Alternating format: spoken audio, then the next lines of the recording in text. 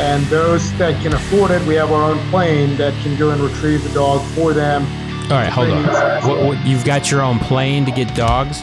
The Fred Minnick Show is brought to you by 291 Colorado Whiskey, by Michter's, and by Heaven Hill Brands. Hello, everybody. Welcome back to the Fred Minnick Show. Fred here, and I'm fresh back from vacation. Well, I got to tell you what, it was fantastic. Went to St. Lucia with my family. I picked some barrels at the St. Lucian rum distillery, commonly known for being the maker of Chairman's Reserve. Just such a great experience, and big shout out to Spirobomb for letting me pick some barrels there.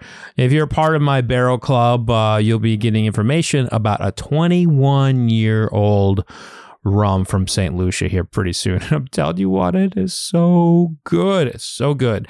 Also, on the day that this airs, so I pre-record all my stuff. These things don't come in live. It's a podcast, right? So as I'm recording this, it's not my birthday, but the day that this airs, Monday, August 1st, it's my birthday. Turning the big 44. Man, I tell you what, I've never felt so good. 44 years young. I'm feeling it. And I put out on YouTube that this is I've been published in the whiskey world for 15 years now. You believe that? 15 years. So the majority of my adult life as a professional, I've been doing whiskey things. But I will tell you, I've always been a big animal lover. So when I had the opportunity to interview Ollie Himyari, the founder and owner of Nashville Canine, I took advantage of it. Unfortunately, this didn't take place in person, so you don't hear any dogs licking the camera or microphone or anything like that.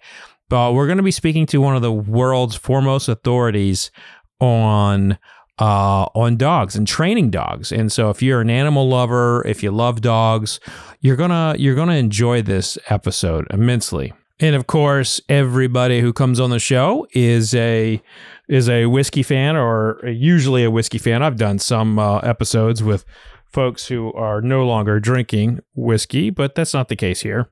And so Ollie is a whiskey fan, and we talked a little bit about his whiskey, his kind of like whiskey prowess. But I blind tasted him on 3 whiskeys. And Glass A, you're going to learn about this toward the end, but take your notes here if you want to follow along about what we are tasting. Glass A is a Penelope 4-grain cask strength. Glass B is Chicken Cock Cotton Club Rye. It's 20 years old. And this is a Canadian rye whiskey, so a 20-year-old Canadian rye whiskey. And then Glass C is a Proof and Wood that is a limited edition product, 21-year-old. It is good. It's a blend of several types of whiskeys, including light whiskeys in that one. So that is the lineup for the tasting. Make sure you listen along, but if you want to watch it, you want to kind of see our reactions, you can always go to YouTube and see the video on the tube. But enjoy this week's episode, and if you're a dog lover, you are going to love it. I guarantee it. But first, a word from our sponsors. People want a great whiskey that isn't like every other whiskey. So nestled in the shadow of Pikes Peak, 291 Colorado Whiskey is distilled from grain to barrel to bottle. Exceptional Western whiskey, unlike any other. Passion permeates every sip. Utilizing grains from the Colorado Plains, water collected from Pikes Peak reservoirs, and finished with aspen staves, 291 Colorado Whiskey is an award-winning single barrel and small batch whiskey. Hard-made the Colorado way. Our recipe, our stills, independent and always rugged, refined, and rebellious. 291 Colorado Whiskey is proud of its humble roots and excited as we expand to new frontiers. Get your taste of Colorado at 291coloradowhiskey.com. Online orders available, or find a bottle near you. Ride it like you stole it. Drink it like you own it. Live fast, drink responsibly. A stamp of authenticity, a commitment to quality, and a guarantee of transparency. On March 3rd, 1897, the Bottled in Bond Act was signed into law, and an important part of whiskey-making history was born. Now, 125 years later, it's a tradition that Heaven Hill Distillery is proud to preserve. From simple pleasures like Evan Williams Bottled in Bond and Mellow Corn, to more rare finds like Old Fitzgerald Bottled in Bond and Henry McKenna Single Barrel. Learn why Heaven Hill Distillery is the #1 producer of bottled in bonds. Explore the history and requirements at bottledinbond.heavenhilldistillery.com. Heaven Hill reminds you to think wisely, drink wisely. Cheers. At Michter's Distillery, our passion is making the finest bourbon, rye, and American whiskey possible. When you only produce very small batch and single barrel whiskey as we do, each and every barrel has to be perfect. No detail is too small for our production team. From careful attention to the 18-month or more air-dried wood used in the construction of our barrels, to entering our distillate into the barrel at the costlier lower barrel entry proof of 103 so that it's smoother, to heat cycling our barrel houses, to our signature filtration protocol, we spare no expense in pursuing our goal of making the greatest American whiskey. And no Michter's gets bottled until our master distiller, Dan McKee, and our master of maturation, Andrea Wilson, say it's just right. Michter's Fort Nelson Distillery in downtown Louisville, Kentucky is open for tours and tastings. Book your visit on our website and stop by the bar at Fort Nelson for a world-class cocktail. For more information, follow us on social media at Michter's Whiskey, go to Michters.com, or visit your favorite bartender. Michter's Distillery. It's all about the whiskey. All this month, stream the funniest films for free on Pluto TV. Watch comedy classics like Anchorman, The Legend of Ron Burgundy, and Mean Girls. Or drop in for a Tyler Perry marathon with a Medea family funeral and Medea's witness protection. Pluto TV also has hundreds of channels and thousands of movies and TV shows like Get Shorty, Be Cool, Key and Peele, Comedy in Color, and more. And no contracts, no subscriptions, no fees, no joke. So download the Pluto TV app on your favorite streaming device and start laughing today. Pluto TV, drop in, watch free. This is about something that lights your fire when nothing else will. This is the Mark Divine Show. This show, we're going to discover and dive in and discuss what makes the world's most inspirational, compassionate, and resilient leaders so courageous. Transform the nature and functioning of our own brain for the better. Go put your virtues in action, be the best version of yourself. Life is a practice. Day by day, get wiser and stronger and grow. How do you understand enough about your own mind and psychology and emotions, and how do you develop a reflective awareness practice to actually get in the driver's seat of your own mind? We go in-depth with people from all walks of life. Martial arts grandmasters, meditative monks, CEOs, military leaders, stoic philosophers, proud survivors, and more. Every episode turns our guest experience into actionable insights that you can learn from to lead a life filled with compassion and courage. I started putting all these little tools in my pocket, started to reflect a lot and meditate. There has to be a balance between movement and rest. It all starts with us. We cultivate these qualities in ourselves. We become a beacon of light for others in the world. Please join us on the journey. The Mark Divine Show. Hoo-yah.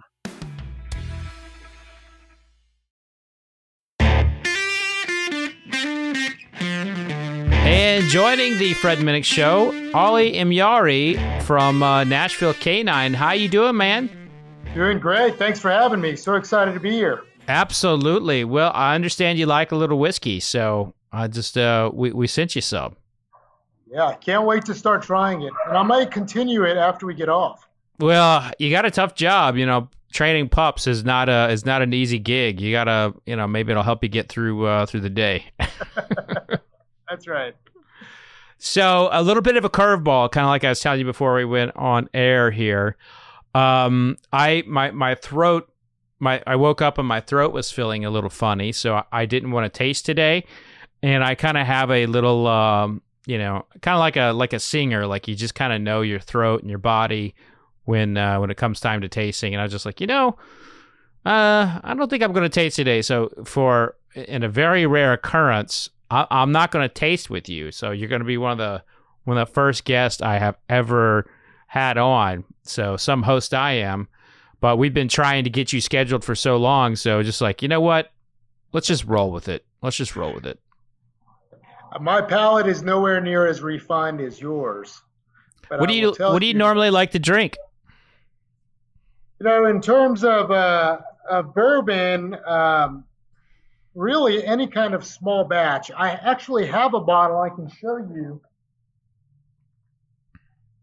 of whiskey that this is a Nashville made one. Oh yeah, Nashville Barrel Company. Yeah, good friends of mine. So some small batch there, and of course getting into some interesting stuff like Italian Grotto and obviously wines and things like that. But in terms of whiskey, I like to explore all small batch, which you have sent me a couple of these small batch ones right now, including the Elijah Craig. Yeah, let's pop those up. Let's take a look at what I sent you, and we'll kind of talk about those. So get your palate just a little ready for them. Yeah, absolutely. So I know I sent you the standard Elijah Craig. That's one of my favorite products out there for the money. A little backstory for it: they used to have an age statement on there of 12 years old, and I kind of threw a little tantrum over the years when they took the age statement off. I was very upset about it.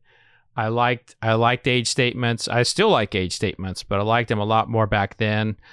And so they took it off, and that whiskey is still pretty solid.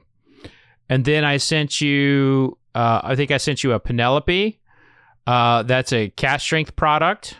And then I sent you Russell's Reserve 10-year-old, which was voted by my audience as the number one best everyday bourbon for like under $40. So we definitely got you some good stuff there, and all of it would fit in the category that you normally like. But before we get into the tasting, let's talk a little bit about Nashville Canine. Like, what do you do? Are you training dogs for law enforcement? Yeah, so we have actually a pretty unique business where we train anywhere from the consumer pet level all the way up to the federal level of law enforcement at our facility. And we have a massive facility in the city of Franklin, Tennessee. It's over 15,000 square feet. It's got a complete mock town with mock homes and a lot of built-in partners that you've heard of: DuPont Registry, Merrick Pet Foods, things like that. And basically all of our magic happens here. And outside of that, we do commercial video shoots. So if you ever wonder where like companies like Tractor Supply get their dog talent, we are oftentimes the providers for that, for country music videos, stuff like that as well. So you're like an agent for puppies. We are the dog talent masters. That's right. What are some famous dogs or TV shows that you've been a part of? Yeah, so if you've seen a lot of ORAC commercials, our golden retriever is oftentimes on that. We just did a country music video for Eric Church. Oh, okay. So we just completed one. You'll notice the dogs in that. The Tennessee Lottery commercials. Dan and Shay's Nothing Like You. The entire Nothing Like You video shoot is comprised of all of our dogs, along with about 10 rescue dogs we pulled out of animal control just for that shoot. And then we found them all homes. So it was a pretty cool end to the story. How do you, I've always wondered, there's like a dog, there's a dog on a show and it's just sitting completely still. There's food all around him. There's all this stuff going on. How do you keep the dog so calm? I mean, I realize it's training, but even like service animals, like you just don't see them as calm and as easygoing as they appear to be on TV or on film. Well, what's great about TV and film is we can make multiple edits. Yeah. So we can shoot it over and over and over again. And, the production team is managing the different angles that we're shooting from. Sometimes they're doing it obviously left, from the right, from directly in front of the dog, and they can make those cuts and splice it back in. I will tell you, though, these dogs are trained for sitting and downing for extended periods of time. Sometimes it's in excess of 30, 40 minutes. And then they get a big jackpot at the end of food, toys, praise, things like that as well. So These are generally dogs that have years of training into them. Probably at service dog level, we're just using them for, commercial videos use. All right, the puppies are the hardest. The puppies, like little bitty things? Yeah. 4 or 5-month-old dogs, those are hard. Are there certain breeds that lend themselves better for TV than others?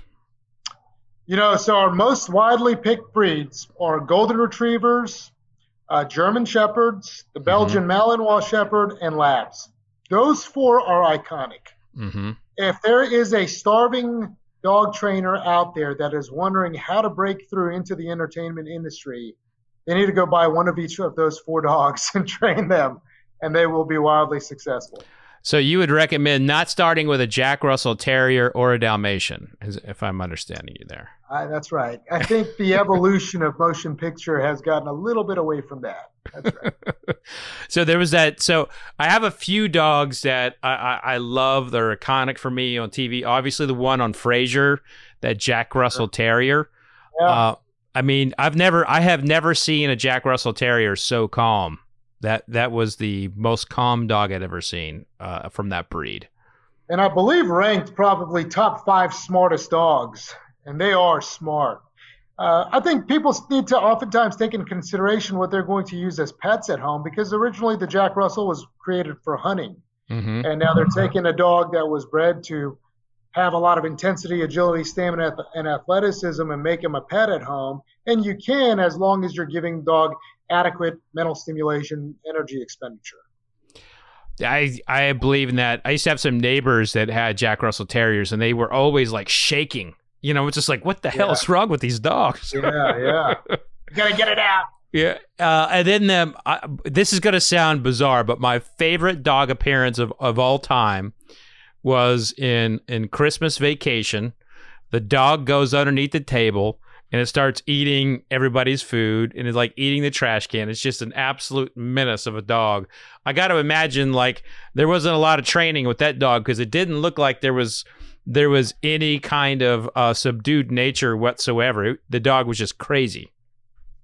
It's funny, Fred, that's almost what we deal with exclusively daily here. We have good job security. Yeah, they're always going crazy. Now, there's a lot more movies that have come out. I'm former military, and I went on a few missions with Navy dogs, and there's a lot of there's been a lot of studies and a lot of books and things come out, and even movies about these dogs coming home with PTSD. And I was curious, where are we there right now with that and taking care of those great service animals that served our country so well? So there's a lot of projects going on with that. And I would say that one of the most notable people that has intervened in basically that part of the discussion is Miranda Lambert. She has a really good foundation where she's helping a lot with these kind of dogs that have deployed and served and come back with some challenges and how to rehome those dogs. Mm-hmm. One of the caveats to military deployment is that the handler doesn't oftentimes get to reunite with their dog. If the handler has ended deployment early, or if the dog has had deployment ended early, those two oftentimes are not reunited. And that's pretty challenging. I will tell you, there is a federal law for law enforcement officers where the dog can retire with the canine handler once the canine handler is up for retirement. And the canine is up for retirement. So when you think about a municipality like a police or sheriff's office that has a canine dog that is maybe 8 years old and it's end of term, or 10 years old, end of term, it was actually President George Bush put it in play where they can then retire with that canine handler, which is a familiar, obviously, face, and they've been living there and things like that. I think they're working on fixing that with the military a little bit. It's a little bigger of an organization, just slightly bigger, where they have to work out kind of those details. That's it to me it's sad, but I'm glad we're getting to a point where they're honored and being treated like they should. That the movie that just came out probably has helped a little bit bring in awareness to that. And I can't think of the name of the movie, but I think it's Dog. Yeah. It's got Channing Tatum in it, right? That's right. Yeah. And it is a fairly accurate depiction of what happens, and some of those dogs really need to be home with that handler because otherwise they're pretty volatile. They're violent. They can be, not explosives detection dogs, but in general, the apprehension dogs that are deployed for military are violent. And so it takes a special person to be able to take on a dog like that. And if they have a familiar face that they've been working with, that's probably the safest place for them. Yeah.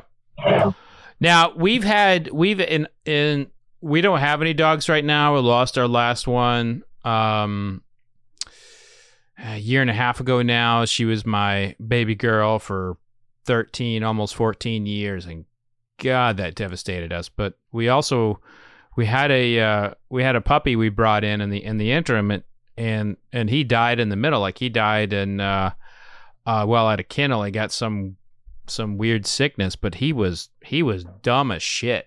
And like he would jump out of moving cars. He got hit by a car. It was like there was nothing we could do, but there just seems like, and he had discolored eyes. He had a lot of problems, but I wondered if there are some dogs where you do your best and there's like no help for them. They're sweet and whatever, but you just there's no them sitting is about all they can possibly accomplish. Well, I'll tell you this. So we don't have the luxury of being able to tell a client we couldn't finish off our course that we provided for them and what they paid for. But there are certain breeds that lend themselves to be far more difficult than the average dog. And that means our daily training with every dog that's in our facility is at minimum of 3 times a day, all 7 days a week. We work on behavioral issues twice a day, all 7 days a week. But some of these dogs means that we got to kick it up to 10 times a day at minimum to get the same thing accomplished. And then at the end, we got to kind of preface the owner that, hey, it's not going to be as easy to housebreak, for example, a pug as it would be a border collie, and let them know in a way that it's not going to be offensive. And so there are some breeds, and to qualify it, we train between 300 to 1,000 dogs a year. It's a pretty massive facility in terms of volume of dogs. The boxers, when I hear, hey, we got a boxer coming in, it's the smartest dog in the world, or a pug, smartest dog in the world, and I know I'm going to offend people, and I don't intend to. But when we compare it relative to border collie, poodle, German shepherd, lab, there's a stark contrast in the learnability and the aptitude of those dogs. It means we have to work much harder, so they're getting their money's worth, without a doubt. Okay. I do love a boxer, though. That's what my baby girl was half she was half boxer, and she was smart, but she was stubborn. She was not dumb. The other dog was the one that was dumb, and he was he was a mutt. But well, think about today's day where people have like these mixed breeds of dogs, right? Golden Doodle, Labradoodle, Bernedoodle. They're essentially mutts. They don't think about them that way, but they really are. Yeah, but they're bred to not shed as much, to behave, that sort of thing. And where do you stand on things like shock collars and crates? Are those effective? So we don't use electronic collars here at our facility. We are experts with them. The appropriate usage of an electronic collar is about 6 to 8 months at low-level stimulation. But we don't have that time frame afforded to us by the client. Typically, we have 2 to 3 weeks. So we just don't use them at all. There are other ways to train to get to the same result. It takes us a little bit longer and a little bit more time with each dog, but you get the same result just by using clicker and food. In terms of crate, we do highly recommend that, especially during the formative stages from 8 weeks old to about a year old.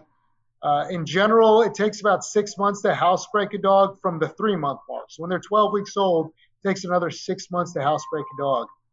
We tend to be an impatient society here in America. You and I can jump in our cars and drive over to Kroger or Publix or any grocery store, open our trunk, and some fairy comes and deposits groceries, and we go home. Yeah. Or even better, grocery delivery to our doors. But the thing about dogs is it's a living, breathing organism. And everything that we do is really training for a series of conditioned behavior. And while these 4 and 5 month old dogs may seem large in stature, just like some 3 and 4 year old children, cognitively they're not fully developed. So people get a little bit frustrated. Why isn't my dog housebroken? Why is my dog chewing on things? It just takes some time. They just have to be a lot more patient. Wow. Well, thanks for sharing all that. You mentioned a pickup service. I had some whiskey delivered to you, and I know you're probably chomping at the bit here to get to tasting. And so let's go ahead and start your journey here, Ollie. And again, I'm not tasting with you, so this is going to be a little weird for me. But maybe I just need to put my full attention to train you as you do your pups here. So that's how I'm going to pitch this to you. So it's interesting, Fred. I have the same thing here where I have never just drank by myself before. Okay. All right. You always with friends or at a pub or something. That's right. So I got it poured. All right. So let's begin your journey. Let's start with the Elijah Craig. You got the Elijah Craig port. Nope, not yet. So look at the color. So hold it up in the light. You can see, so looking at the color, when whiskey went into the barrel, it was clear as the water from your tap. So sure. all of that color comes from the barrel. And I've got a big belief that the more you know about how things are made and the history behind it, the better your experience will be, right? Right. So the color is a really good indication of what is to come. The darker it is the higher proof, or the older it is. And so it's kind of like looking at an album cover. I say this a lot, but it's like looking at an album cover, which gives you an idea of the music to come. Sometimes it oversells the music, sometimes it undersells it. And so the color of the whiskey is a lot like that. It's something to look at. It's a little bit of art, but it's not the end all be all. So after you have kind of analyzed the color, bring it to your nose and smell it, but smell with your mouth open. So smell with your mouth slightly open and kind of go side to side. You're relaxing your olfactory here, and you're hopefully picking up more than just the alcohol fumes. Like with Elijah Craig, you should be picking up some sweet notes, maybe some spice notes, some baking spices. But you should, be feeling the sensation, the tingle come upon your nose a little bit. And sometimes some people, as they smell in and kind of breathe out their mouth, they can taste it on the way out. So the vapors can kind of land on the tongue sometimes. What are you smelling here? I smell some spices. I smell woodsy. Okay. Probably from the barrel. Mm-hmm. It does smell sweet. All right. And now the fun part, right, is the tasting. And when you taste whiskey, a lot of people will see a taster's notes and be like, how the hell are you getting that? Well, it's over years that we've all kind of trained ourselves to pick up those flavors. And for me, my technique is I will focus first on the part of the tongue it resonates. So sure. If you put whiskey on your tongue and kind of first think about what part of the tongue is it hitting? Is it on the tip of the tongue? That's where we get our sweet notes. Is it in the middle where we get our savory? Is it in the back where we get our spice? Or we'll also get spice and a little lime between the middle. We'll get bitterness and a little lime between the middle and the back. And we'll also get bitterness on the sides of our tongue and a little bit on our cheek, if you will. So go ahead and put it on your palate. And then first, just think about what part of the tongue does it resonate. So go ahead, just a little taste.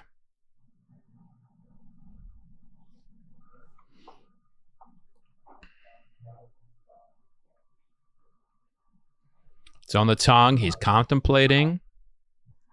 He's putting a lot of thought into this. I'll tell you, it's very smooth. Very, very smooth. So it feels good. It feels good on the tongue. Feels good. Is there a part? Is there a part of the tongue that you feel it more prominent than the rest? Yeah, I think I taste a little bit more of the spice side. Okay. And a hint of the sweet. Okay. Yeah. So maybe I rolled it back a little far. Well, I think you're spot on. Like for me, the most prominent note in Elijah Craig is nutmeg, and right behind that is caramel. Some Elijah Craigs are caramel bombs, so like one batch will be a caramel bomb, another one will be a nutmeg bomb. So I'm guessing you got something that's a little bit more on that baking spice side. And so the last part of the tasting is after that you have kind of described it a little bit. What is the finish? Like how long is it still on the tongue? You know, after you've swallowed it, you actually have taste receptors in your throat and in your belly. So if you can feel it on the way down, you know, it's a little bit of like your taste receptors lighting up. And so like how long do you still feel it on the tongue, and what is the most prominent flavor? You might need another taste of it, but yeah, give that a shot, and let's break that down. What is the finish for you?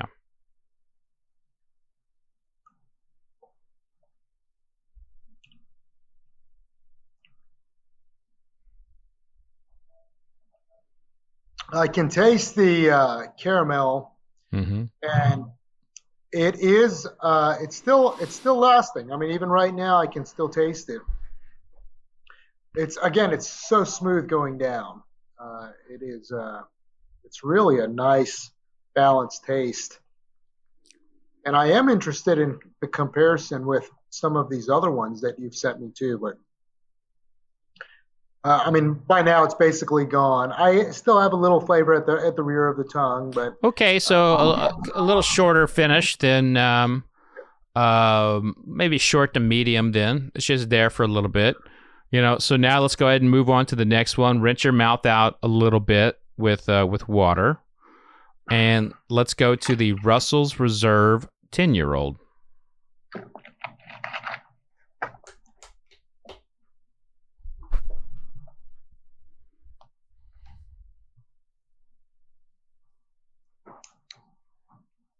Now, is Russell's Reserve made here in... It's made in Kentucky, is that correct? Yeah, that's made at Wild Turkey Distillery. So this is Wild Turkey is their longtime master distiller is Jimmy Russell. His son is also a master distiller, Eddie Russell, and their grandson Bruce Russell's in the business, and they've also got a granddaughter in the business, and they've got so the Russell's Reserve is kind of an ode to the great Jimmy Russell. Fantastic. Okay, I have a pour ready.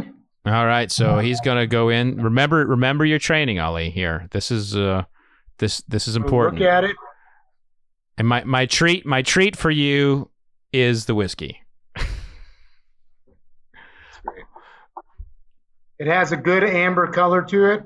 Mm-hmm. It is a almost a little bit darker than the Elijah Craig. Yeah, well, it's going to be, that's a good call out because it's actually older. It's Elijah Craig has been falling in that 8 to 9 year range, and Russell's Reserve is 10 years old. So good catch. All right, I'm going in for the taste.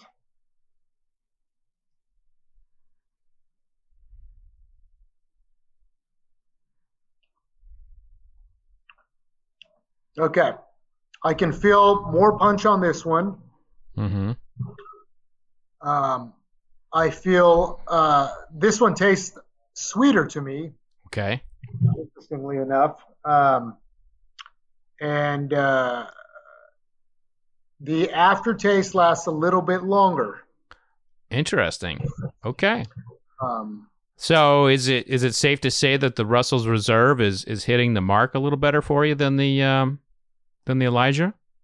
I like it. I think it would depend on the mood that I'm in when I'm taking a sip of these, right? So, Okay. If I'm looking for something that is a little bit more spicy, I like the Russell Reserve. If I'm looking for something that I just want to kind of mellow and smoother, I really like the Elijah Craig. So far, both are really, really, really good. Well, I got to say, like, your palate's impressing me here. Russell's Reserve has got is known for having some spicier notes, like cinnamon, for example, is a common one that'll come out there. I personally get a lot of chili notes in those Wild Turkey releases. So, I can taste that. You may have what it takes to be a whiskey taster there, Ollie. So if this dog training thing doesn't work out, which doesn't sound like that's going to be the case, you may have a second career here as a whiskey taster. I can be your apprentice. You can mentor me. And you can show me how to train dogs. There we go. I like it.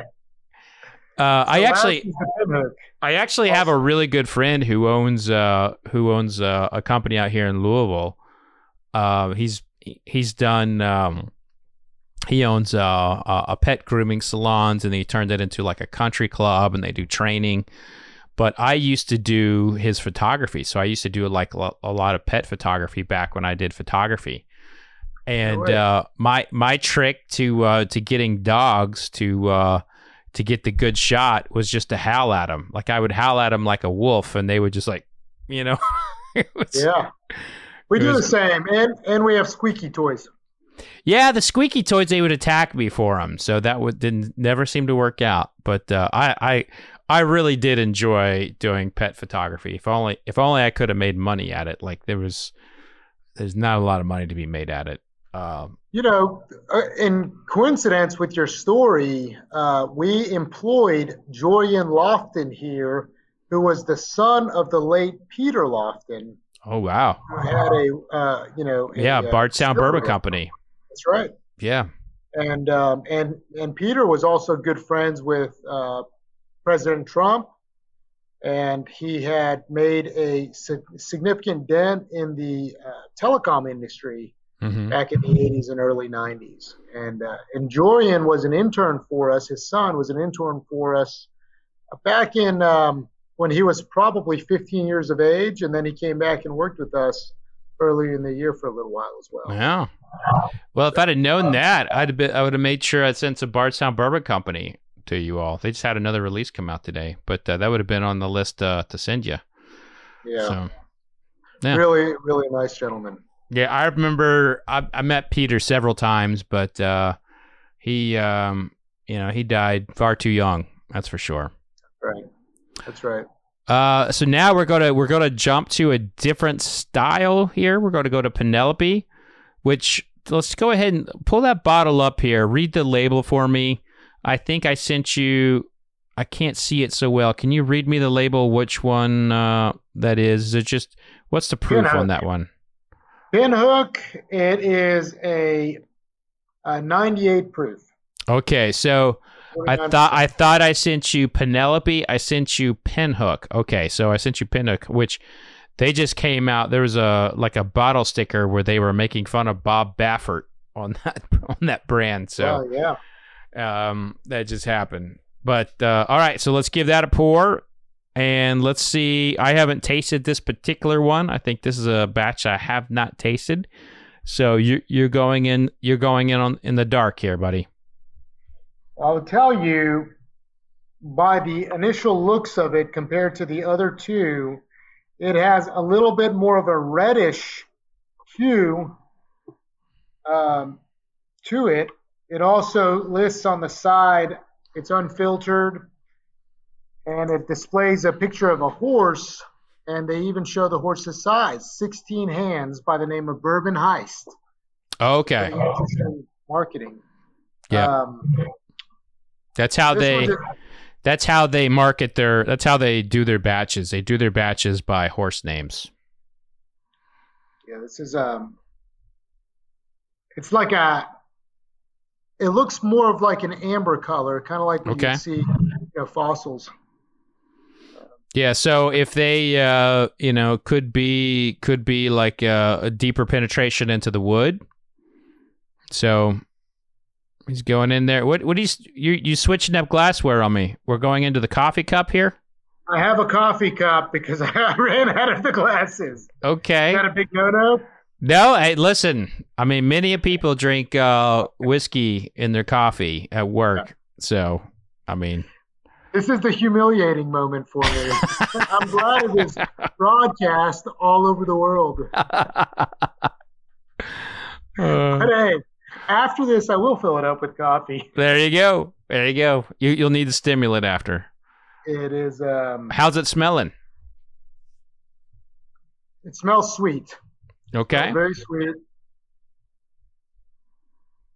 Not as barrelly smelling as the other two. And not as robust with the spices that I smell yet. But now he's going in. He's going in for the taste now. Here's the moment of truth.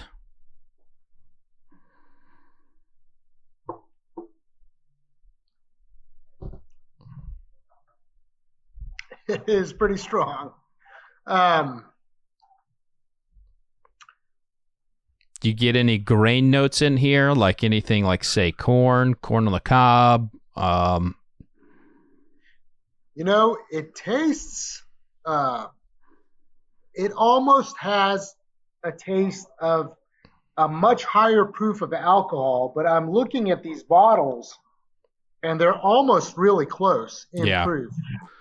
But it's not as smooth going down as the other two. So a little harsher for you, a little bit more of a struggle to pick out a note. It's alcohol forward. Is that how you would describe it? Yeah, let me go in for the kill one more time. Okay.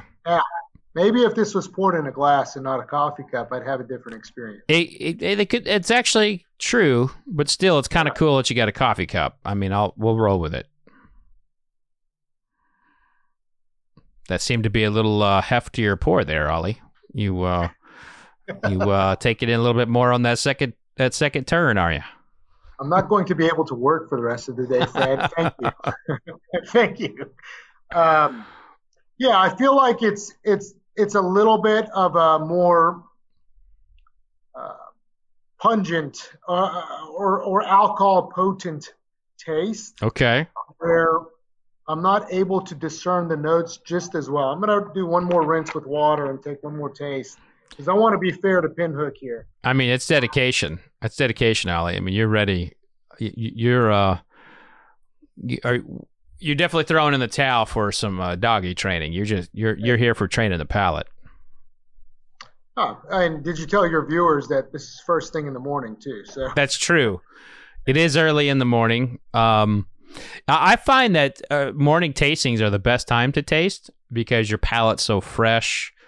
And, let's face it, I taste thousands in a year. So it's like normal for me. So that's right.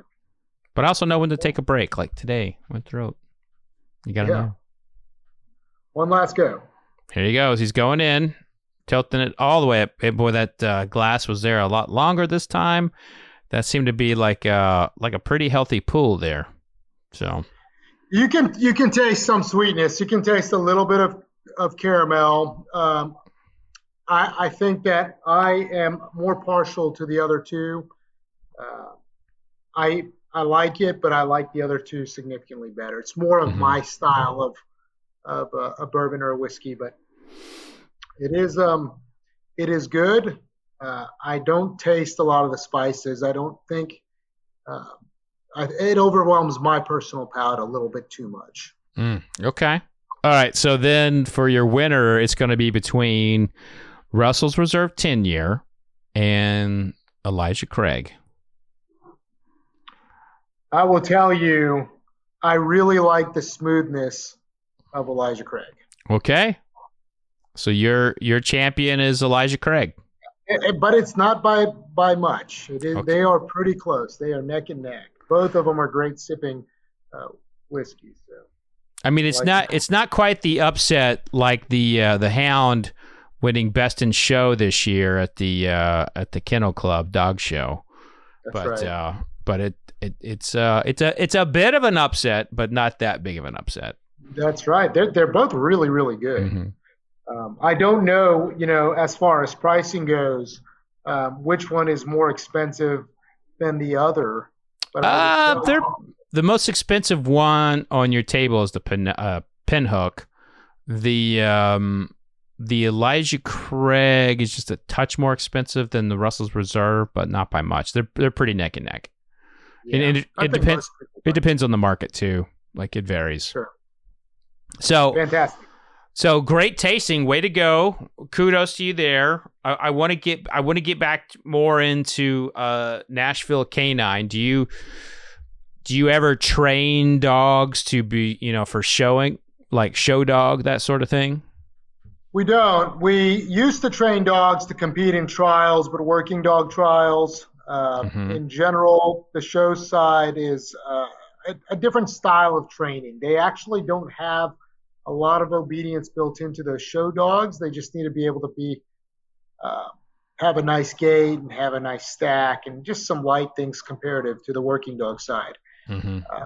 We do watch all of those trials, and they do hold some of those trials here in Franklin. We have an agricultural center where people come in from all over and display their dogs. But oftentimes we are the ones that are training those dogs as well. Okay. Now, is there a special like drinking game that you all have developed to those to the Best in Show contests or anything like that? Like you guys are at home, you're all on like a conference call watching it, and you're like, all right, if this corgi does this, we're all taking a shot. Do you have any kind of crazy drinking games like that? I think you've just inspired a new game. And later, after we get it going across the nation, I don't want you to come back and sue me for really coining this game.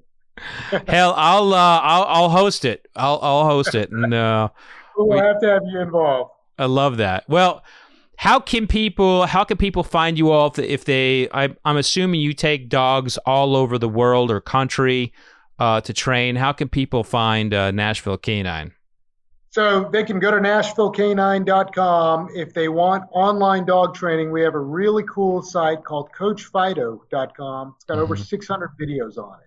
So during COVID, it was a wild blast for people that want more of a one-on-one style training. And Nashville Canine, we do it all over the nation. People do fly in, drive in, or fly their dogs to us. And those that can afford it, we have our own plane that can go and retrieve the dog for them and bring it back to Nashville. We'll do the training and then hand deliver the dog back to them as well. All right, hold on. What, you've got your own plane to get dogs? Yeah, we have a Hawker 800 XP, and it's at Nashville International Airport. It's about 11. It seats about 11 people, including the 2 pilots. And so, oftentimes when we're out procuring dogs from Europe, and we get back to the United States, Nashville's airport right now is not supplying routes like Lufthansa, KLM, Air France, those big planes that are coming in. So when we fly into other markets like New York, Detroit, Charlotte, Atlanta, we have to get our working dogs back to Nashville. So that's when we use our plane more so for that. And that's how we got into aviation. And outside of transporting dogs for, wealthier clientele, then the plane goes into air charter and it's managed by Secure Air Charter. How do you all stow the dogs? Are they in the regular cabin? Okay. Yeah, because that's like, I mean, you hear all these horror stories about dogs dying and coming out with really shocked by being in the being treated like luggage. When that's happened. Yeah, so I would say that like the working dogs have a long lineage that's trackable, where that there's not a lot of line breeding or somebody intentionally trying to mess it up. The outside of the working dog world, you'll see you got a dog, I got a dog. We can put them together, put them on Craigslist, sell them. And the genetics of those dogs may not have the same preservation. And so if you put a dog like that into the belly of an airplane to fly them, there is a higher probability that they're going to have more anxiety, more stress. I would say the working dogs typically don't seem that phased, which is pretty incredible because we have to take them all the way from Netherlands, Germany, France, Italy, and bring them all the way over here. And they're pretty good. I've never had an incident, knock on wood, with bringing working dogs back. Wow. Well, yeah, definitely knock on wood for that. And it's like a lot of things, whether it's heart conditions in humans or athletic ability in dogs. It's genetic. So, Totally. So just a few rapid fire questions for you before I let you go. Best companion breed. What's the best companion Labrador breed? or Golden Retriever. Best family dog ever. Hey, a new trend I'll tell you too, Fred, is the Legato Romagnolo. Oh. That's an Italian truffle hunting dog. Looks very similar to a doodle. But that is one of the most incredibly brilliant dogs. Laid back, easing on personality, and great with children, great with families. And are they? Do they shed? They don't shed. And one of the biggest breeders is here in Tennessee. Is a guy named Jim at Blackberry Farms, which you may have heard of. Oh, very well, yeah.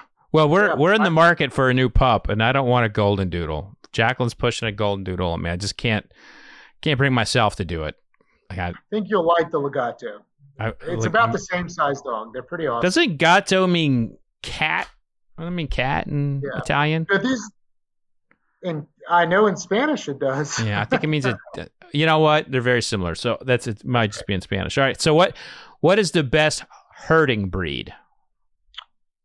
Border Collie and any Shepherds. Australian Shepherd, German Shepherd.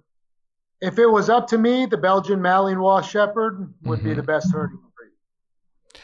Best guard dog. Probably the Belgian Malinois as well. Very versatile dog. Okay. And German Shepherds are right up there too. And not saying that I'm going to start a drug sniffing dog company, but what's the best drug sniffing dog? It's a toss up between Labradors, Golden Retrievers, and on the pointy ear side, German Shepherds. Those three would be the top. And you'll see it a lot when you're at sports events and things like that. You'll see the police are using Labradors a lot for explosion sniffing and things like that. Yeah. All right, man. Well, look, I could talk to you all day about puppies and dogs and so forth, but I know you actually got to get out there and do some training or supervise and, I'm sure take care of some clients who need some understanding about how their dog needs a little bit more commitment. So. Well, we're grateful to be on your show. We really appreciate the opportunity, and this was a lot of fun. I don't know if I'm going to be able to walk after this, especially after we get out of here, but it's been a lot of fun, and I appreciate you having us. Right on, man. Well, thank you for your time, and I look forward to hanging out in person one day. Yeah, same. Come down anytime. Cheers, my friend.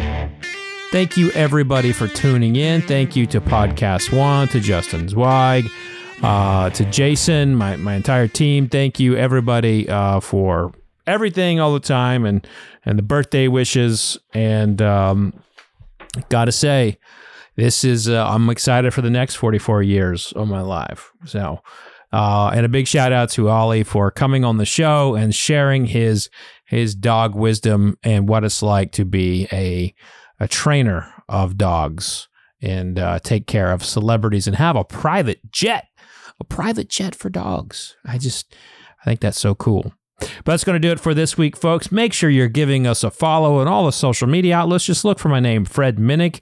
Go check me out on YouTube. And if you'd be so kind, give us a review on the podcast, however you listen to your podcast. But that's going to do it for this week, folks. Be safe out there. Remember, no licking handrails, no licking trash cans, and vodka sucks unless it's being used for hand sanitizer. Cheers, everybody. You've been listening to The Fred Minnick Show, brought to you by 291 Colorado Whiskey, by Michter's, and by Heaven Hill Brands. For more information about Fred's books, articles, podcasts, and more, just go to fredminnick.com. I am not a tournament. All this month, stream the funniest films for free on Pluto TV. Watch comedy classics like Anchorman, The Legend of Ron Burgundy, and Mean Girls. Or drop in for a Tyler Perry marathon with a Madea family funeral and Medea's witness protection. Pluto TV also has hundreds of channels and thousands of movies and TV shows like Get Shorty, Be Cool, Key and Peele, Comedy in Color, and more. And no contracts, no subscriptions, no fees, no joke. So download the Pluto TV app on your favorite streaming device and start laughing today. Pluto TV, drop in, watch free.